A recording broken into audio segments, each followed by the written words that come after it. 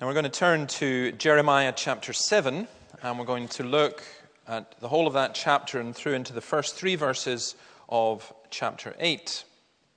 And you may, in fact I would hope you would find some of this quite disturbing, just like that song we sang. The first part of it's quite disturbing. You don't expect to come to church and be singing about Canaanitish gods and innocent blood being shed and so on. But the Bible is profoundly realistic. Part of what I'm going to say this morning, just a small quote, I posted on Facebook because I was so impressed with the quote you'll see that I'll put up later. And almost instantly, somebody wrote in this, "What a profoundly sick and vindictive sentiment." Now, I'll tell you what the quote is when we get to it, but there is something in this that people we find really, really hard to grasp. My response to that, by the way, what a profoundly sick and vindictive sentiment is, yes, it is, unless it's true. So I hope that what we're going to look at here is the truth. And I have to ask what you're doing here, what you're here for, and whether we really want to hear truth. One of my favorite songs is by John Lennon, and it's called Give Me Some Truth. And one of the verses goes like this: "I'm sick and tired of hearing things from uptight, short-sighted, narrow-minded hypocrites. All I want is the truth. Just give me some truth. I've had enough of reading things by neurotic, psychotic, pig-headed politicians. All I want is the truth. Just give me some truth."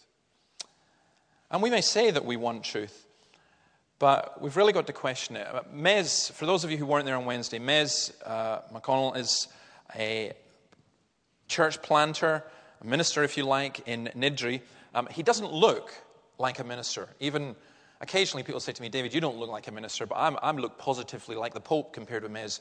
And he came in, the wee Ned hat and the whole works, and he spoke. He's got this very, very dry sense of humor.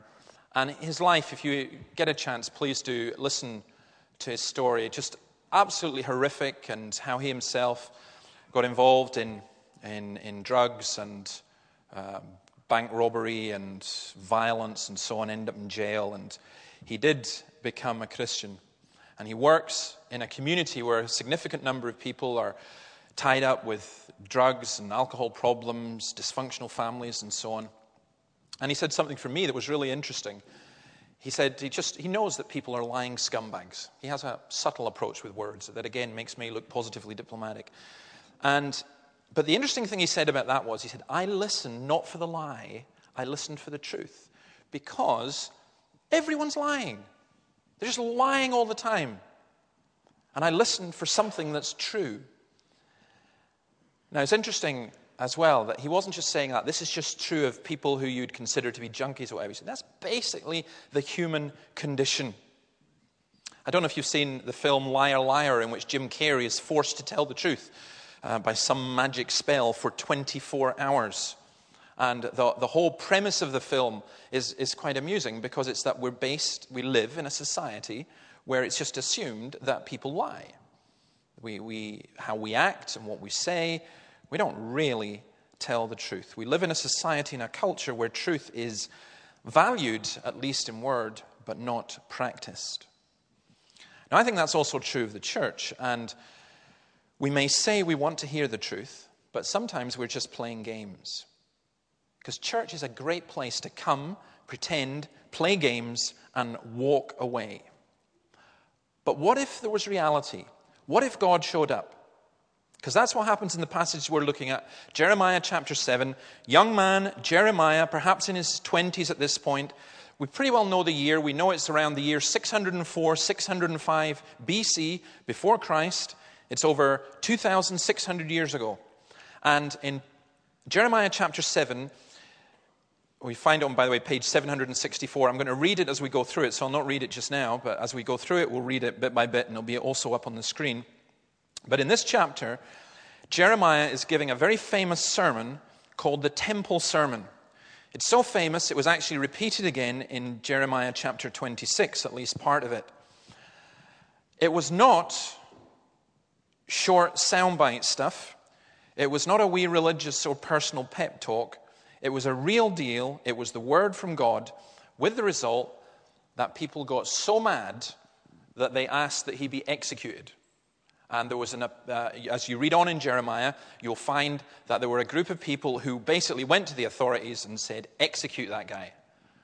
Now, I don't anticipate there being any kind of reaction like that this morning, but I do hope that you will listen to what God has to say, and that we ask the Lord that he would give us a word for us today. So, Louise, I think you're probably going to have to move it on. Yeah. Oh, no, there it is. I worked it. Good. Okay, we're going to look at the temple sermon, and the first part of that sermon is in Jeremiah 7, verses 1 to 15. I'm going to read the first 4 verses. This is the word that came to Jeremiah from the Lord. Stand at the gate of the Lord's house and there proclaim this message. Hear the word of the Lord, all you people of Judah who come through these gates to worship the Lord. This is what the Lord Almighty, the God of Israel, says. Reform your ways and your actions, and I will let you live in this place. Do not trust in deceptive words and say, this is the temple of the Lord, the temple of the Lord, the temple of the Lord. Just to set the kind of background to this, it's a time of great international uncertainty. The Assyrian Empire to the north of Israel had crumbled. Egypt was getting more and more involved in Syria and Palestine and Judah. That was affecting Judah. When you think about it, this is over 2,500 years ago, and things haven't changed. What's going on in that area of the world, in Egypt and in Iraq and in Iran and in Syria, is still of huge significance throughout the whole world. The Babylonian power was getting stronger, and the political leadership in Israel were trying to work out who to ally with. The religious leaders boasted about the temple. They had this great temple in the middle of Jerusalem, and they boasted about the fact that they were God's people and that they had this religion. Now, the temple was really important to the people of Judah. It was right at the center of their capital, and they loved it. It was a guarantee to them of God's presence. And Jeremiah is told to go and stand at the entrance to the temple. And if I can draw this kind of picture, there were 7 entrances, and each one you went through, you got closer and closer into the center.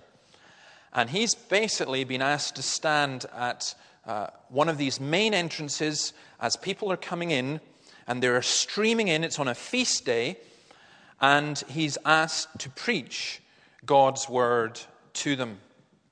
They had come to worship. They'd come to bow down. They'd come to participate in the sacrifices.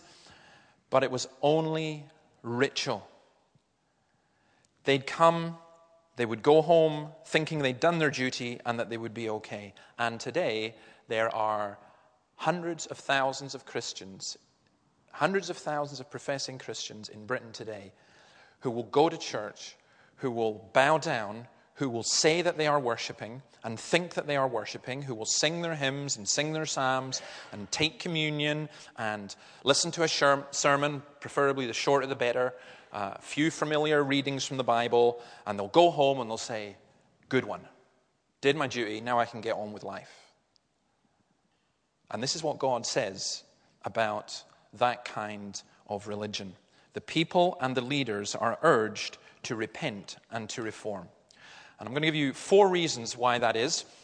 If you look at, you can see the words up there. They were trusting in the wrong thing. They were trusting in deceptive words. The beginning of verse 4. Do not trust in deceptive words and say, the temple of the Lord, the temple of the Lord, the temple of the Lord. You see what was happening is they were coming in, they were saying the words, and they were repeating the words again and again and again. This is the temple of the Lord. This is the temple of the Lord. This is the temple of the Lord. And again, doesn't that happen in churches today, that people will come in and they'll be reading, maybe off a liturgy or something, and they're just words? Or they'll be singing, and they'll be singing a chorus or a song, and they'll sing the same line over and over and over and over again. I remember, I thought this was actually very perceptive of Murdo, our dear Murdo, who's not here today, so I quote him. He was in a meeting where they were singing the song, I will sing of your love forever. But they kept going. You know, I will sing of your love forever. And they just kept going. It went on for ages and ages and ages. And Murdo, in a somewhat stage whisper, said, I didn't know we were taking this literally. But you find that sometimes, don't you, in churches, that you think, if I just repeat this enough, if I repeat it enough, then it'll work. If I say the Lord's Prayer 20 times, if I do the rosary and if I do Hail Mary X number of times, and when you think about it, it's so stupid. Why would God listen to us because do you listen to somebody because they keep saying something? Do they not really bore you? Do they not really get on your nerves? And this idea that this kind of repetition, but the people thought that. They were just going in. It was like a mantra, the temple of the Lord, the temple of the Lord. What was the lie with that? The lie was this. The lie was that they believed that everything would go well with Judah, because they were God's people. And again, like us today, there are far too many Christians who are living in Scotland with the lie, well, everything will go well.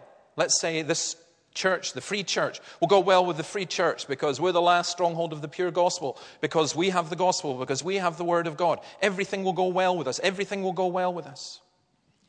Or in the Church of Scotland, which is facing enormous crisis itself just now, and you get Christians, evangelical Christians within the Church of Scotland saying, it'll turn round, it will go well. Think of our great heritage, think of our great past. Or in the charismatic churches, where again people will say, it will go well with us, because we can't stand up and preach unless we're going to say it's got to go well with us. It's wrong with them, but it's going to go well with us. And so churches say, look at our heritage, look at our buildings, look at our status. Like here in the temple, it was, look at the temple. But here's what was wrong with that thinking. The Israelites had adopted the thinking of the people around them, the Canaanites, and their pagan religion. Why? Because in Canaanite religion, the local god had a house. And so according to the Israelites, their god had a house. It was the temple. And their temple was bigger and better than the Canaanite ones. And their temple had just been refurbished. And so they thought, we're secure. It wasn't that it was wrong to have the temple. God himself had given instructions on how it was to be built. It was wrong to rely on it. An immediate practical application, I think, for us is this. We have this beautiful building.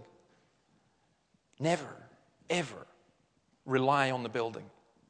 Our faith is in the Lord. The building is really nothing. Would I be devastated if this building burned down? Absolutely. Though there's about 4 million insurance on it, so, but no, I would. I love this building. And I'd be horrified if it burned down. I really would. But what's more devastating is if the building is glorious and the building is beautiful and the building is working and there is no presence of God. We don't need a building if that's going to be the case. We don't need a building at all. They were trusting in the wrong things, deceptive words. And again, it's a simple challenge to me and it's a simple challenge to you. What do you trust in? You're not a Christian perhaps? What do you trust in? What is truth? Part 2 of this sermon goes from verse 5 to verse 11. Let me just read that. The words are up there. This is God speaking. If you really change your ways, remember Jeremiah is standing and shouting at the people who are streaming past, going into sacrifice. If you really change your ways and your actions and deal with each other justly, if you do not oppress the alien, the fatherless, or the widow, and do not shed innocent blood in this place, and if you do not follow other gods to your own harm, then I will let you live in this place, in the land I gave to your forefathers forever and ever. But look, you are trusting in deceptive words that are worthless.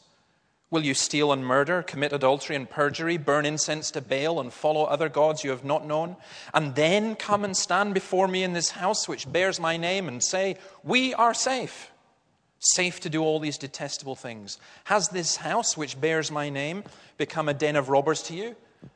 But I have been watching, declares the Lord. See, what was happening here is, again, what happens so much in the church, that their actions contradicted the God they were supposed to be worshipping. Professor John L. Mackay of the Free Church College, in writing about this, says, the temple guaranteed them nothing if they were living lives of rebellion. Rather than the temple facilitating access to the Lord and fellowship with him, when its function was misunderstood and it was misused, it became a barrier to true knowledge of God.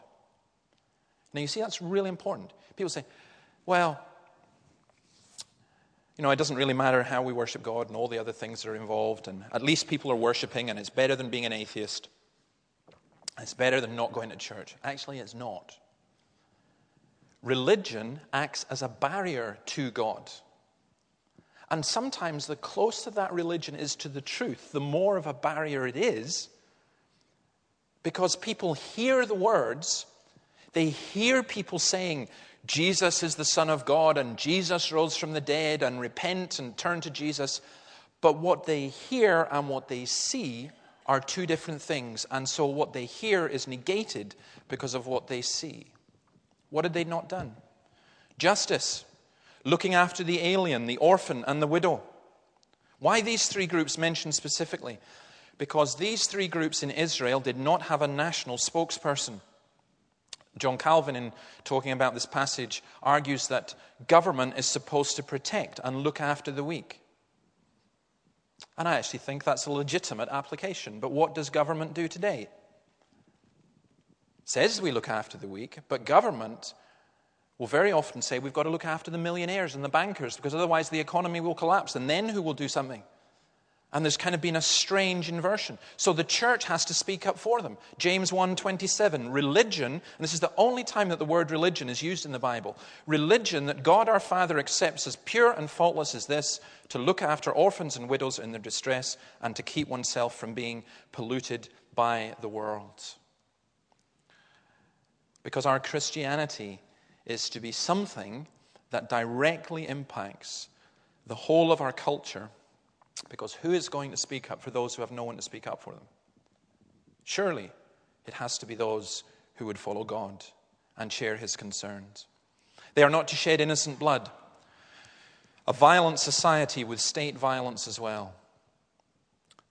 They were not to follow other gods. I do think we are in a violent society. And I do think that despite our so-called liberal society, the values of what our Prime Minister calls liberalism, which you will find as we go on over these next few years, will be more and more intolerant if you do not accept what the state tells you to believe. Because if you read his speech yesterday, that was very, very close to what was being said. Of course, you have no God, you have no Bible, so what do you have? What's right and wrong? What's British? It's what the government tells you is. It's what the media tells you is. But what if you disagree? Well, it's a violent society. It was a pluralistic society. And again, a lot of people will struggle with this. They think we should be a religiously pluralistic society. Well, if you mean by that, we shouldn't seek to impose one religion by force. Amen. But if you mean by that all religions are the same and let just people pick and choose whichever they want, no, not amen. There's a bit of a fuss this week about a counsellor who was in a meeting in England, I think Portsmouth, and someone stood up to say a prayer to Allah. And he got up and walked out. And he's been vilified. I actually admire him. I think he was absolutely spot on. Worse than unbelief is idolatry. God's people in God's temple, what were they doing? Well, as we go through this passage, you'll see that there's even more, but they were burning incense to Baal. They'd ignored the word of God. Will you steal and murder, commit adultery and perjury? What's that? That's the 10 Commandments. Half of the 10 Commandments are mentioned in this passage. The basis of right actions are the commandments of God. See, religious and social sins are brought together. We turn away from the living God. We will end up committing the kind of sins that we say we abhor. And notice, look what God says. He spoke again and again. In verse 11, just at the end there, it says, I have been watching, declares the Lord. I have been watching. See, literally, that means I got up early to warn you. Some people say, well, I don't believe in God, and God would have to speak to me. And God says, actually, I got up early to warn you. I am speaking to you, and I continue to speak to you, but you are not listening. They had a false security then in the temple, in their religious rituals. They thought that having the temple guaranteed God's protection and presence. They thought they could do as they pleased and come before God. But God says, you're like thieves. Has my church become a den of robbers? Now again, that you have to understand the context. How thieves worked in that culture. Thieves didn't go murder people. They would come out, they would rob you, and then they would retreat into their cave where no one would go near. And what God is saying is, you have made my temple in the heart of my city amongst my people as though it were a cave of robbers, that the robbers come out, they rob people, except you've done it in the very heart of the temple. And that helps you understand what Jesus did. If you know your Bibles, when Jesus came in to the temple and he cast out, and he quoted this verse, you have made it a den of robbers. And that's the abysmal thing with so much of the church today, that where it should be a place of light and of love and of holiness and of the presence of Jesus Christ and the glory of the Holy Spirit, a place where people come in and say, truly God is amongst you, it has become a den of robbers. It has become a place where in the name of God, the commandments of God are rejected. And so he carries on. Third part of his sermon, verse 12 to 15. Go now to the place in Shiloh where I first made a dwelling for my name, and see what I did to it because of the wickedness of my people Israel. While you were doing all these things, declared the Lord, I spoke to you again and again, but you did not listen. I called you, but you did not listen. I called you, but you did not answer. Therefore, what I did to Shiloh, I will now do to the house that bears my name, the temple you trust in, the place I gave to you and your fathers. I will thrust you from my presence, just as I did all your brothers, the people of Ephraim. Shiloh was a very sacred place to the Jews. It was where the ark had rested. It was a holy place. Yet Jeremiah says, you're trusting in the temple. What happened to Shiloh? He's saying, look at history.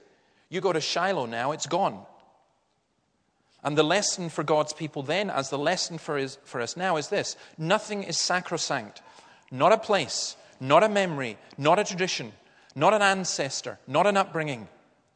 We are all called to living faithfulness now. Oh, my parents were godly people. Thank the Lord for that. But your parents being godly people don't save you. Oh, Scotland was a nation blessed by the Lord. Thank the Lord for that it's true. But it doesn't save us now. Oh, in this building, McShane was here, and it was just, there was revival, and wasn't it wonderful? And tourists come in and visit, and Christians get all bleary-eyed about what it was like then. Yes, but it doesn't save us now. Nothing is sacrosanct. There is no guarantee that this building won't become a pub. Nothing is sacrosanct in that way. What God is doing through Jeremiah to the people of Israel and to us is appealing to our consciences. He's saying the door of mercy is still open. He's not standing and yelling and condemning people. He's saying, turn. He appeals to our reason, how stupid it is to neglect God's commands. How stupid it is to try and tie God's hands to our religion. Lord, I prayed for an hour. Lord, I did my rosary. Lord, I sang this psalm. Lord, I've been to church. Therefore, you must do this. And God says, you just don't get it. You really just do not get it. God appeals to history. Look what happens when you go your own way. When you say, I did it my way. And then verses 16 to 20. This is after the sermon. It's not normally considered to be part of the sermon. This is what Jeremiah is told by God. So do not pray for this people, nor offer any plea or petition for them. Do not plead with me, for I will not listen to you. Do you not see what they are doing in the towns of Judah and in the streets of Jerusalem? The children gather wood, the fathers light the fire, and the women knead the dough and make cakes of bread for the Queen of Heaven. They pour out drink offerings to other gods to provoke me to anger. But am I the one they are provoking, declares the Lord? Are they not rather harming themselves to their own shame? Therefore, this is what the sovereign Lord says. My anger and my wrath will be poured out on this place, on man and beast, on the trees of the field and on the fruit of the ground, and it will burn and not be quenched. Jeremiah is told, don't pray for them. It's a shocking thing to hear, not least because Jeremiah was a prophet, and like in Moses in Exodus 32, The prophet is supposed to intercede and to pray for the people. Now, later on, you will find Jeremiah praying for people. Was he disobeying God? No. Because what he's being told here is, don't pray for them about this. Don't ask for my blessing to be upon them when they are so flagrant in their rejection of me, when they are so overwhelmingly hypocritical. What had they done that was so wrong? Just describes it there, that they'd offered bread and drink offerings for the goddess Astarte. It was a preparation that involved the whole family. Interesting that he doesn't criticize the state religion, which had been reformed by King Josiah. He criticizes the religion of the home. They baked cakes, and they were sweetened cakes used in the cult of the mother goddess Ishtar. And the whole family were involved. Now, they were provoking God, but look at those words again that are, for me, stunning words. But am I the one they are provoking, declares the Lord? Are they not rather harming themselves to their own shame? Here's the deal. When you turn away from God, when you ignore God, when you go all religious but leave Jesus out of the equation, when you reject everything and leave Jesus out of the equation, it is not that you are provoking God, though that is happening. It is that you are harming yourself. It is a form of self-abuse. When you refuse to listen to God, when you refuse to hear what Jesus has to say, when you refuse to follow what Jesus has done, you are primarily harming yourself. Cyprian, talking about prayer, says, God is the hearer not of the voice, but of the heart. And here's our problem. We do not need minor religious surgery. It's not enough just to pray for a blessing. It's real heart surgery that is needed. Create in me a clean heart, O God. It really needs to go. It's so radical, so deep. And if you don't go that deep, what you are doing is you are mucking around and you are self-abusing. Then, verses 20 to 26, you then go backwards. This is what the Lord Almighty, the God of Israel, said. Go ahead, add your burnt offerings to your other sacrifices, and eat the meat yourselves. For when I brought your forefathers out of Egypt and spoke to them, I did not just give them commands about burnt offerings and sacrifices, but I gave them this command. Obey me, and I will be your God, and you will be my people. Walk in all the ways I command you, that it may go well with you. But they did not listen or pay attention. Instead, they followed the stubborn inclinations of their evil hearts. They went backward and not forward. From the time your forefathers left Egypt until now, day after day, again and again, I sent you my servants, the prophets. But they did not listen to me or pay attention. They were stiff-necked and did more evil than their forefathers. It's a throwaway worship, going backwards, not forwards. There's a sarcasm here. The meat burnt offerings in the temple were the highest that could be offered. But God says, as in Hosea 6, verse 6, I desire mercy, not sacrifice, an acknowledgement of God rather than burnt offerings. God is saying to them, actually, go ahead, eat your meat. It's like you come to church and you've got this big feast afterwards. Just go ahead, eat the meat. It's all a sham. Because in verse 24 he says, you're walking away from me. You're not walking towards me. I have to admit to a slight inclination to watch Britain's Got Talent, especially on YouTube. And there's a guy in one of them called Tobias Mead. And it was one of those dance acts that was just pure genius. Where he came on, he did the kind of all the jerky stuff, and as I saw some of you last night doing Just Dance 2, did that very well too. But he did all the kind of jerky stuff, and then he had his hood up, and he turned round, and on the back of his head was a mask. And it was really, really weird, because he was facing away from the audience, and yet it looked as though he was dancing in such a way that it looked as though his back was facing forward, if you see what I mean. And that's what God is saying here. He's saying, you are facing away from me, but you have a mask on, which makes it look as though you're facing towards me, but it's fake. He says you are stiff-necked. What does that mean? In that culture, it's an agricultural image. It's a stubborn animal refusing the yoke that comes on, and for the animal to stop, it would stiffen up. I used to work for a short while in a dairy herd, and some cows, and by the way, the cows were really vicious, far more vicious than the bulls, though of course you never tried to milk a bull, but that would have been an interesting experience and certainly vicious. But some cows kicked a lot. And there's one cow that's burned into my memory as number 211. I still see the yellow ear tag of number 211. And I dreaded it if it was my turn to be involved in milking her, because she kicked like mad. And you used to put a clamp on her to stop her kicking. But she was real smart. And she knew when the clamp was coming, and she stiffened up. And it was really hard because you put the clamp on her, and because she stiffened up, as soon as she loosened, the clamp fell off. And then she kicked you. And kicked the glass and kicked everything else. She was just, Anyway, that's my cathartic experience for the day. That's what's being described here. You are stiff-necked people. You refuse to listen. You steel yourself so that you don't get it. Jesus says, my yoke is easy and my burden is light. But by refusing his yoke, we carry our own, and our burden is far heavier. Verses 27 to 34. God continues, when you tell them all this, they will not listen to you. When you call to them, they will not answer. It's tough being a preacher if you're called Jeremiah.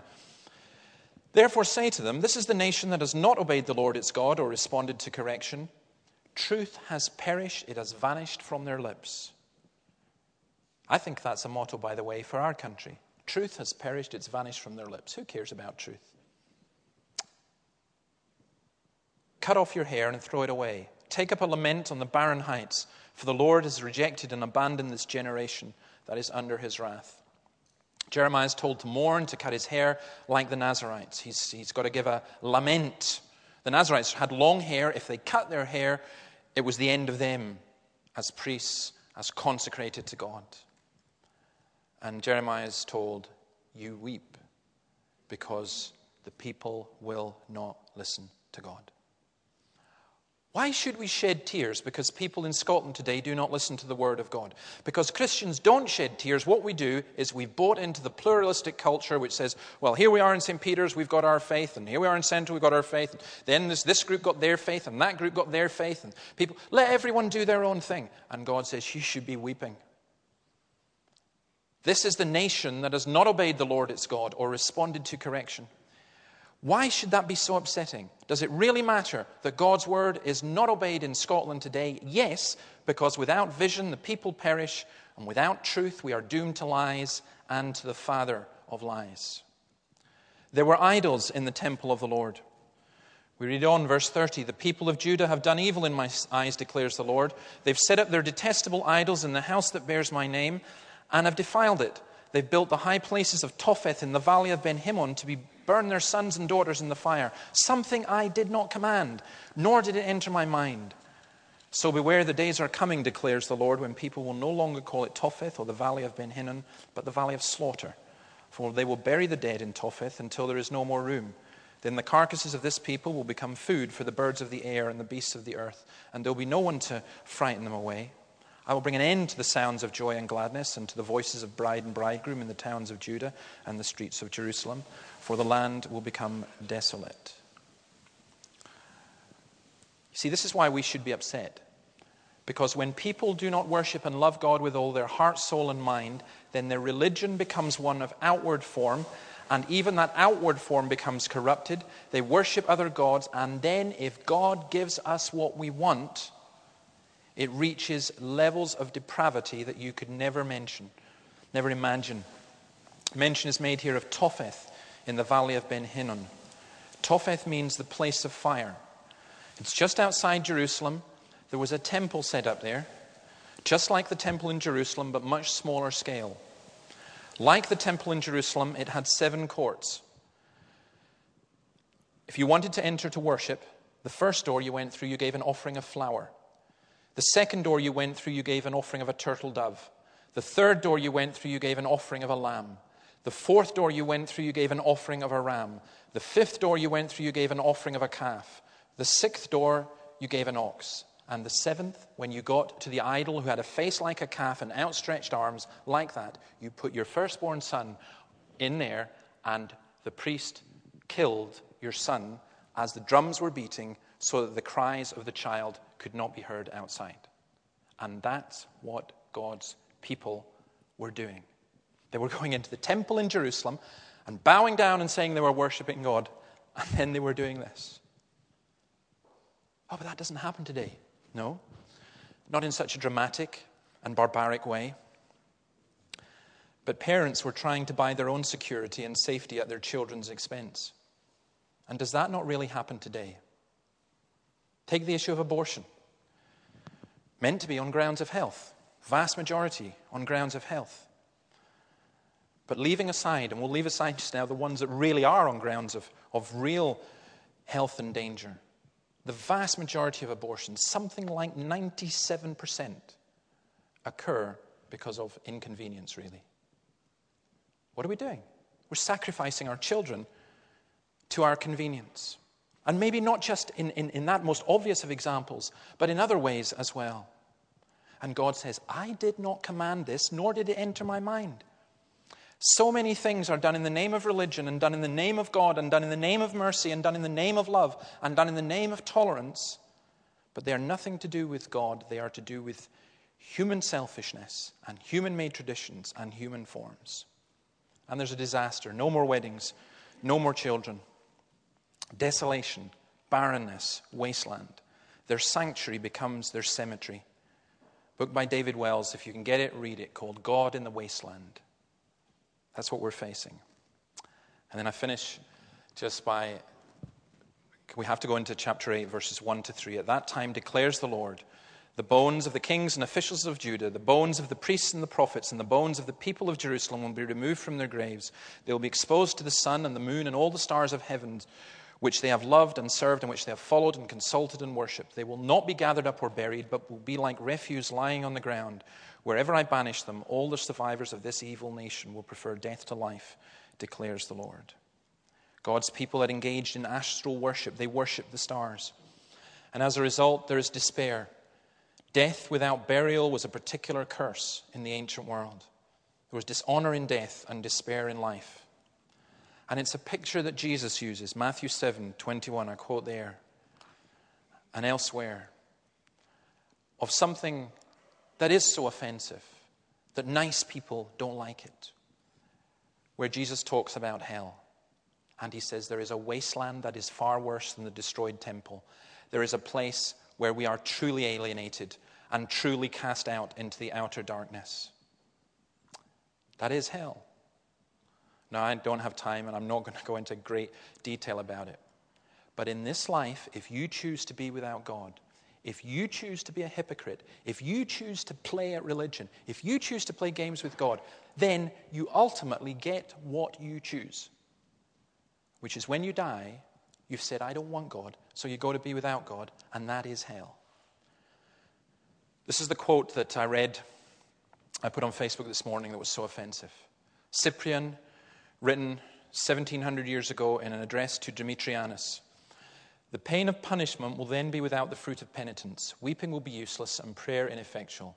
Too late, they will believe in eternal punishment who would not believe in eternal life. There is no question and no doubt that one day you will believe. But you do not want to believe too late.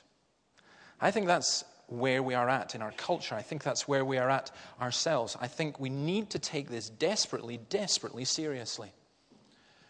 It's a song by The Who. I love the song. I love listening to it. I love watching it being played. I think they're genius with this song. Out here in the fields, I fought for my meals. I get my back into my living. I don't need to fight to prove I'm right. I don't need to be forgiven. Don't cry. Don't raise your eye. It's only teenage wasteland.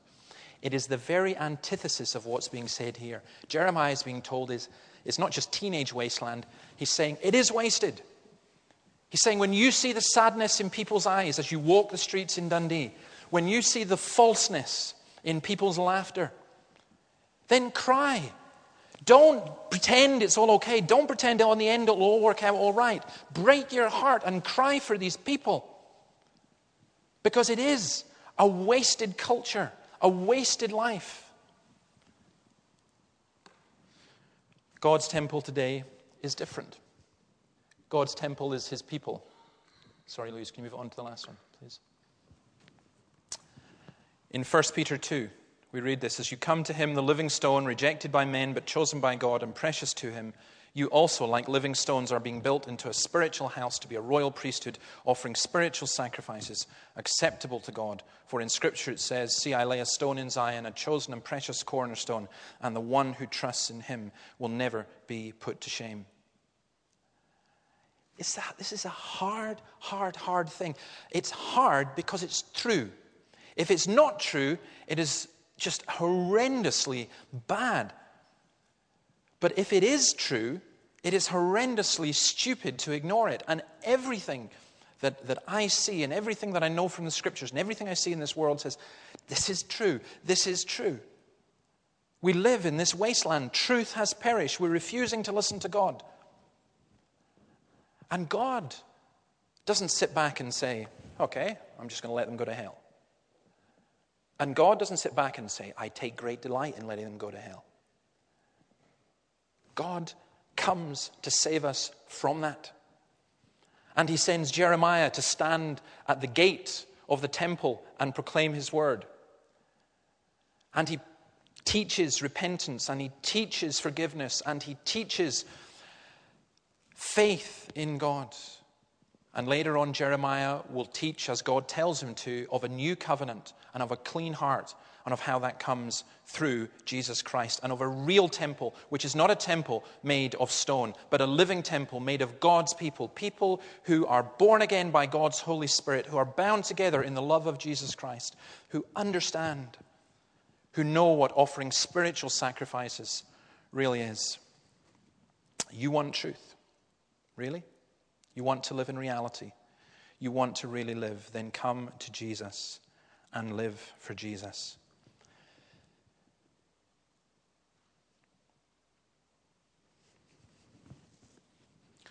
Though you die, yet you shall live. I thought about saying this and decided I wasn't going to, but I have to say it. I've asked you to pray for Annabelle's brother, and I thank you so much for praying for him. And our prayers have been answered. He's not been healed of cancer. But when we went to visit him,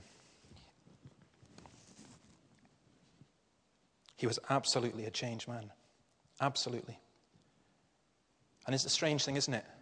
You go visit somebody who's dying and you come away rejoicing. How is that possible? I'll tell you how it's possible. Though you die, yet you shall live. Because the alternative, to be healed of cancer and yet eventually to die and not to have life in Christ, is to say, though you live, yet you shall die. Though you live, yet you shall die. But though you die, yet you shall live. No more hypocrisy. No more sham religion. No more wasted time. No more wasted lives. Get real. Get Christ. Come and live.